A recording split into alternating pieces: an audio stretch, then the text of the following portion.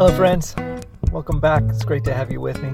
I've had the privilege a couple of times this weekend to be able to go out on my front porch and sit in a cozy chair, beautiful fall day, listen to the birds, my dog curled up at my feet, and the Word of God on my lap.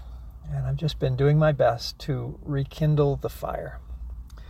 If you listen to my last episode, you know that that's kind of a theme in my life right now, just learning how to stoke the flames and rekindle the heat of my life. And it's also the goal and my prayer for these recordings, these devotionals that I'm sharing with you. They're intended just to be kindling, to share with you. They may just be sticks and twigs, but it's my prayer that they will fan the flame of your love for God and for His Word. And so today, the twig that I want to share with you is just a single word. It's actually a word that's come to be very special to me. It's a Hebrew word, a beautiful word, and the word is Hineni. It doesn't translate very easily into English, or at least not exactly, but it's often translated in most versions of the Bible as "Here I am." And I'd like to talk about this word with you tonight because, well, for me, it's just become a symbol of who I want to be and where I want my heart to be. So if you have your Bible with you, I hope you do, I'd like you to turn to 1 Samuel chapter 3.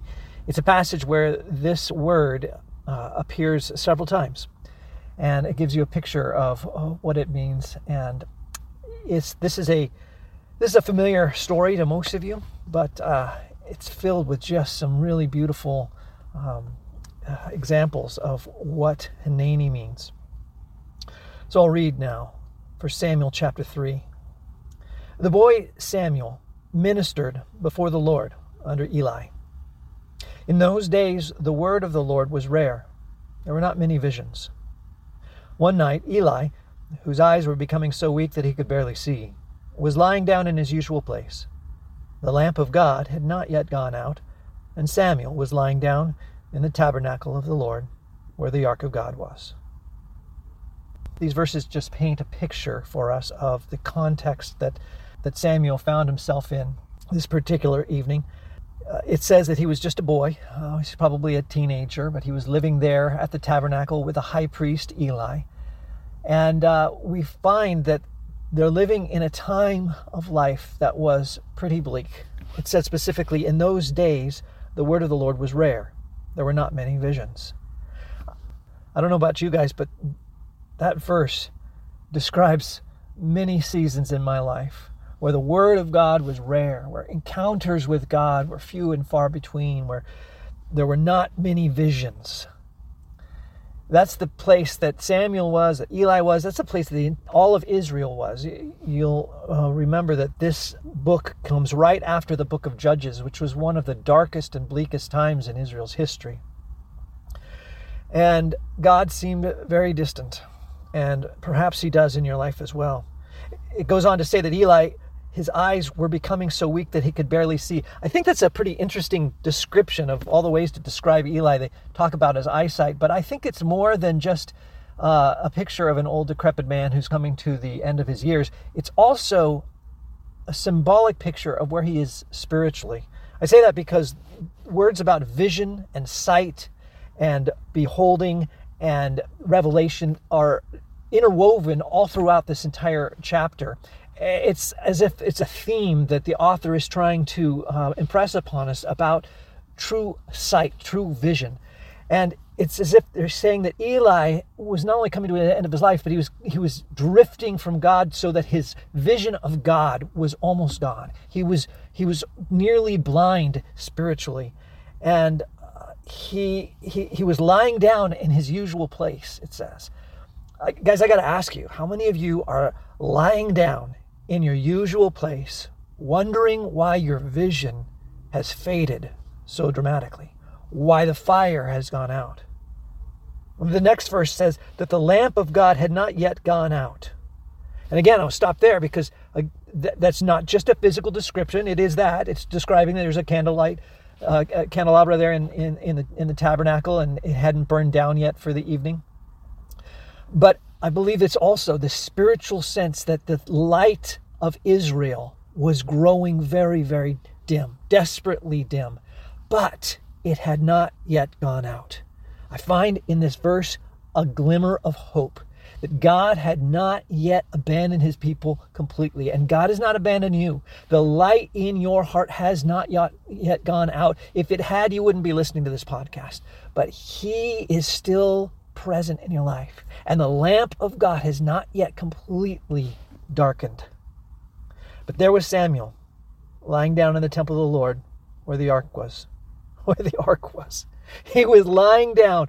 He slept just a few feet from the Ark of the Covenant. Think about that. I don't know about you guys, but I grew up. When I was a teenager, I basically grew up in the church. My family went to church 2-3 times a week.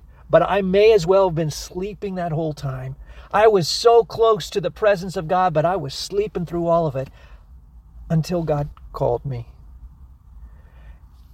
and woke me up. And that's where we find Samuel. Because into this dark, bleak hour, this twilight in the history of Israel, a voice rang out. And it was the voice of God. And he was calling Samuel. Verse 4, then the Lord called Samuel. And Samuel answered. And you know what he said? He said, Hineni. Here I am. At least that's how it's translated. Hineni comes from the Hebrew word for behold or see. If you were to translate this word literally, it would be behold me. Look at me. Look, here I am. Behold, here I am. But it's more than just seeing. It's more than just saying, announcing yourself. This is the word that says that a son would say to a father when an obedient son would say to a father when he gave him an assignment. In fact, Joseph said this when his father Jacob said, go and find your brothers and see how they're doing. You remember his corrupted bully brothers who hated him. What did Joseph said? He said, Hineni. Very well, as you wish. At your service, Father, I will do that. Here I go. That's the picture of what Hineni is all about. It's about a servant or saying to his master or a son to his father, here I am, ready to listen. This is the word Hineni is the same word that Abraham said when God came to him and said, Abraham, I've got a task for you. Abraham said, Hineni, here I am. And God said, go and sacrifice your son. And you remember that story, how with tortured heart, Abraham took his only son, the son whom he loved, and took him up on the mountain where God showed him and raised the knife above his head. And only then did God call again. And he said, Abraham, Abraham. And Abraham responded, Hineni, here I am. You see me. You see, you've got my attention. I'm listening and I'm ready to hear whatever it is you have to say. And Abraham discovered a bit of the heart of God that day when God rescued him and his son. Hineni is the same word that Moses said when he was out in the desert with his flock of sheep and a bush exploded into flame in front of him and started talking to him and calling him by name, saying, Moses, Moses. And what did he say? Hineni, you've got my attention. Here I am. Behold, I am at your service. Hineni is the same word that Isaiah said when he was transported through a prophetic vision into the very presence of the temple of God in heaven itself, seeing God Almighty high and lifted up, beholding becoming convicted of his depravity and sinfulness, but be purged by the coal taken from the fire attached to his lips. And then God called out, whom shall I send and who will go for me? And Isaiah said, Hineni, send me. Here I am. Behold, here I am at your service. I'm not much to look at, but I'm all I've got to give. Behold me. I'm listening. So that's this word that was on the young boy Samuel's heart when he heard his name called. He simply said, Hineni.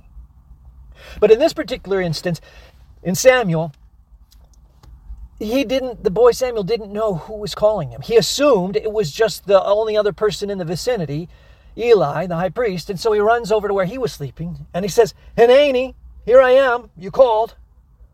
But of course, Eli hadn't called. He said, I didn't call. Go back and lay down. So he went and lay down. And again, the Lord called, Samuel. Samuel got up and went to Eli and said, Hineni, you called me. My son, Eli said, I did not call. You can see him just wiping the sleep out of his eyes, just annoyed as all get out. Go back and lie down. And then verse 7 tells us something so profound about where so many people find themselves. Verse 7 explains, Samuel did not yet know the Lord. The word of the Lord had not yet been revealed to him. Wow. Samuel didn't know the Lord because the word of the Lord had not yet been revealed to him. And why not? Remember back in verse 1, in those days the word of the Lord was rare. There were not many visions. Guys, how many of you find yourself wondering where God is when things get tough? Where God is when you don't understand what's going on in your life? I can tell you there's nothing that will dim your fire more than when you have an absence of the vision of God.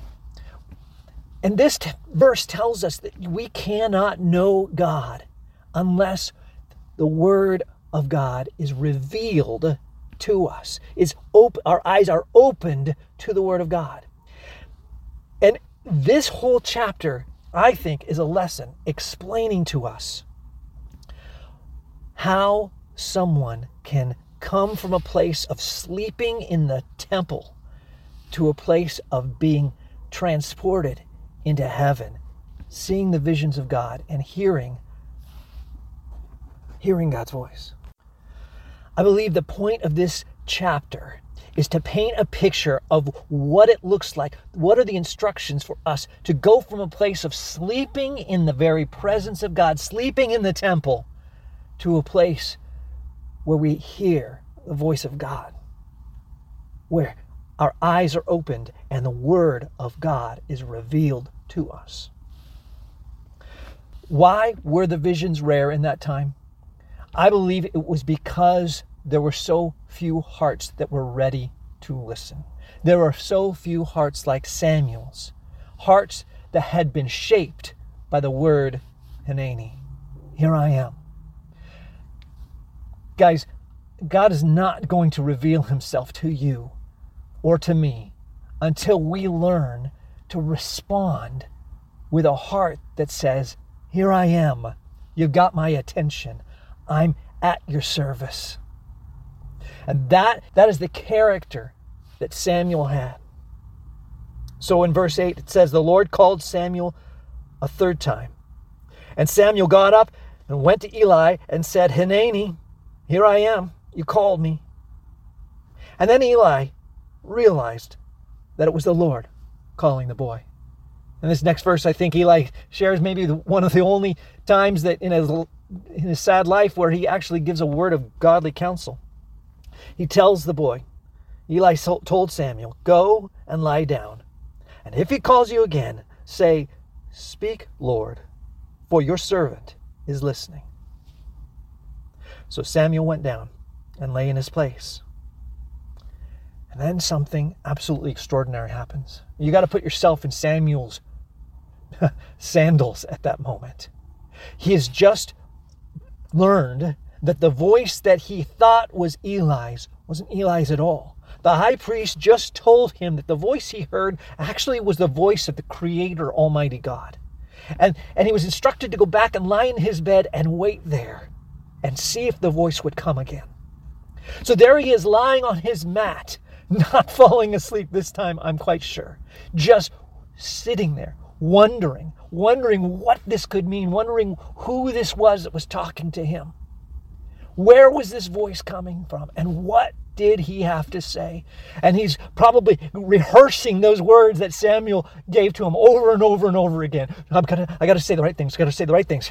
He could call me again at any time. And the most extraordinary thing happens. Verse 10. The Lord came and stood there. Listen to that. The Lord came and stood there. I don't know what that means. I don't know what that looked like or felt like, but something extraordinary was happening in Samuel's life. Something that God wants to do in my life and your life. I'm convinced of it. He stood there, calling as at other times. This time, he called his name. He called him by name twice. That's significant. He called Abraham, Abraham twice. He called Moses, Moses twice from the burning bush. And now he says, Samuel, Samuel. And Samuel said, speak, for your servant is listening. Guys, those are profound words, and I want them to sink deep in your heart. I told you I was just going to share one word with you, Hineni, but if you'll let me, I'd like to tell you the Hebrew of these words as well, because it's just 4 simple Hebrew words. Daber, ki shomea avdeka. Speak, for your servant is listening. Daber, ki shomea avdeka. Samuel, lying in his bed, shaking, nervous, I'm certain he was just frightened. Daber, ki shomea avdeka. Speak, for your servant is listening. Guys, these need to be the words that form the refrain of our hearts. These words ought to be written in indelible ink on the front page of our Bible. Speak, Lord, for your servant is listening. Hineni, I'm here. You got my attention. I'm not much to look at, but behold, this is me. I'm all I've got to give you, but I give you all I have, and I'm going to listen. Whatever it is you need to tell me, whatever it is you want to say, I'm listening. You have my full attention. Hineni.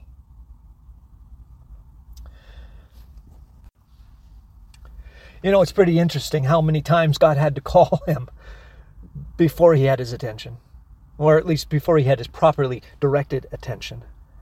I guess I'm like that too. I sometimes think God has to bang me over the head over and over before I really get what he's trying to tell me. Often it's at work. I have a pretty difficult job. I think I've talked about that before. I have these days that are just stressful and straining, and I have quarterly reports that are due, and I've got deadlines that I'm missing, and I've got cantankerous people that I'm working with, and computer glitches that are frustrating me time and time again, and my frustration gauge is just pegging out. And I'm wondering, God, why is it so hard? Why is this so difficult? Why do these problems not seem like they're getting better? They seem like they're getting harder. Recently, as I was going through that frustration in my mind, I felt like God said, the reason I can't take you on from these lessons is because you haven't learned the lesson that I am here trying to get your attention. And so more recently, I've tried to apply this passage to those frustrations.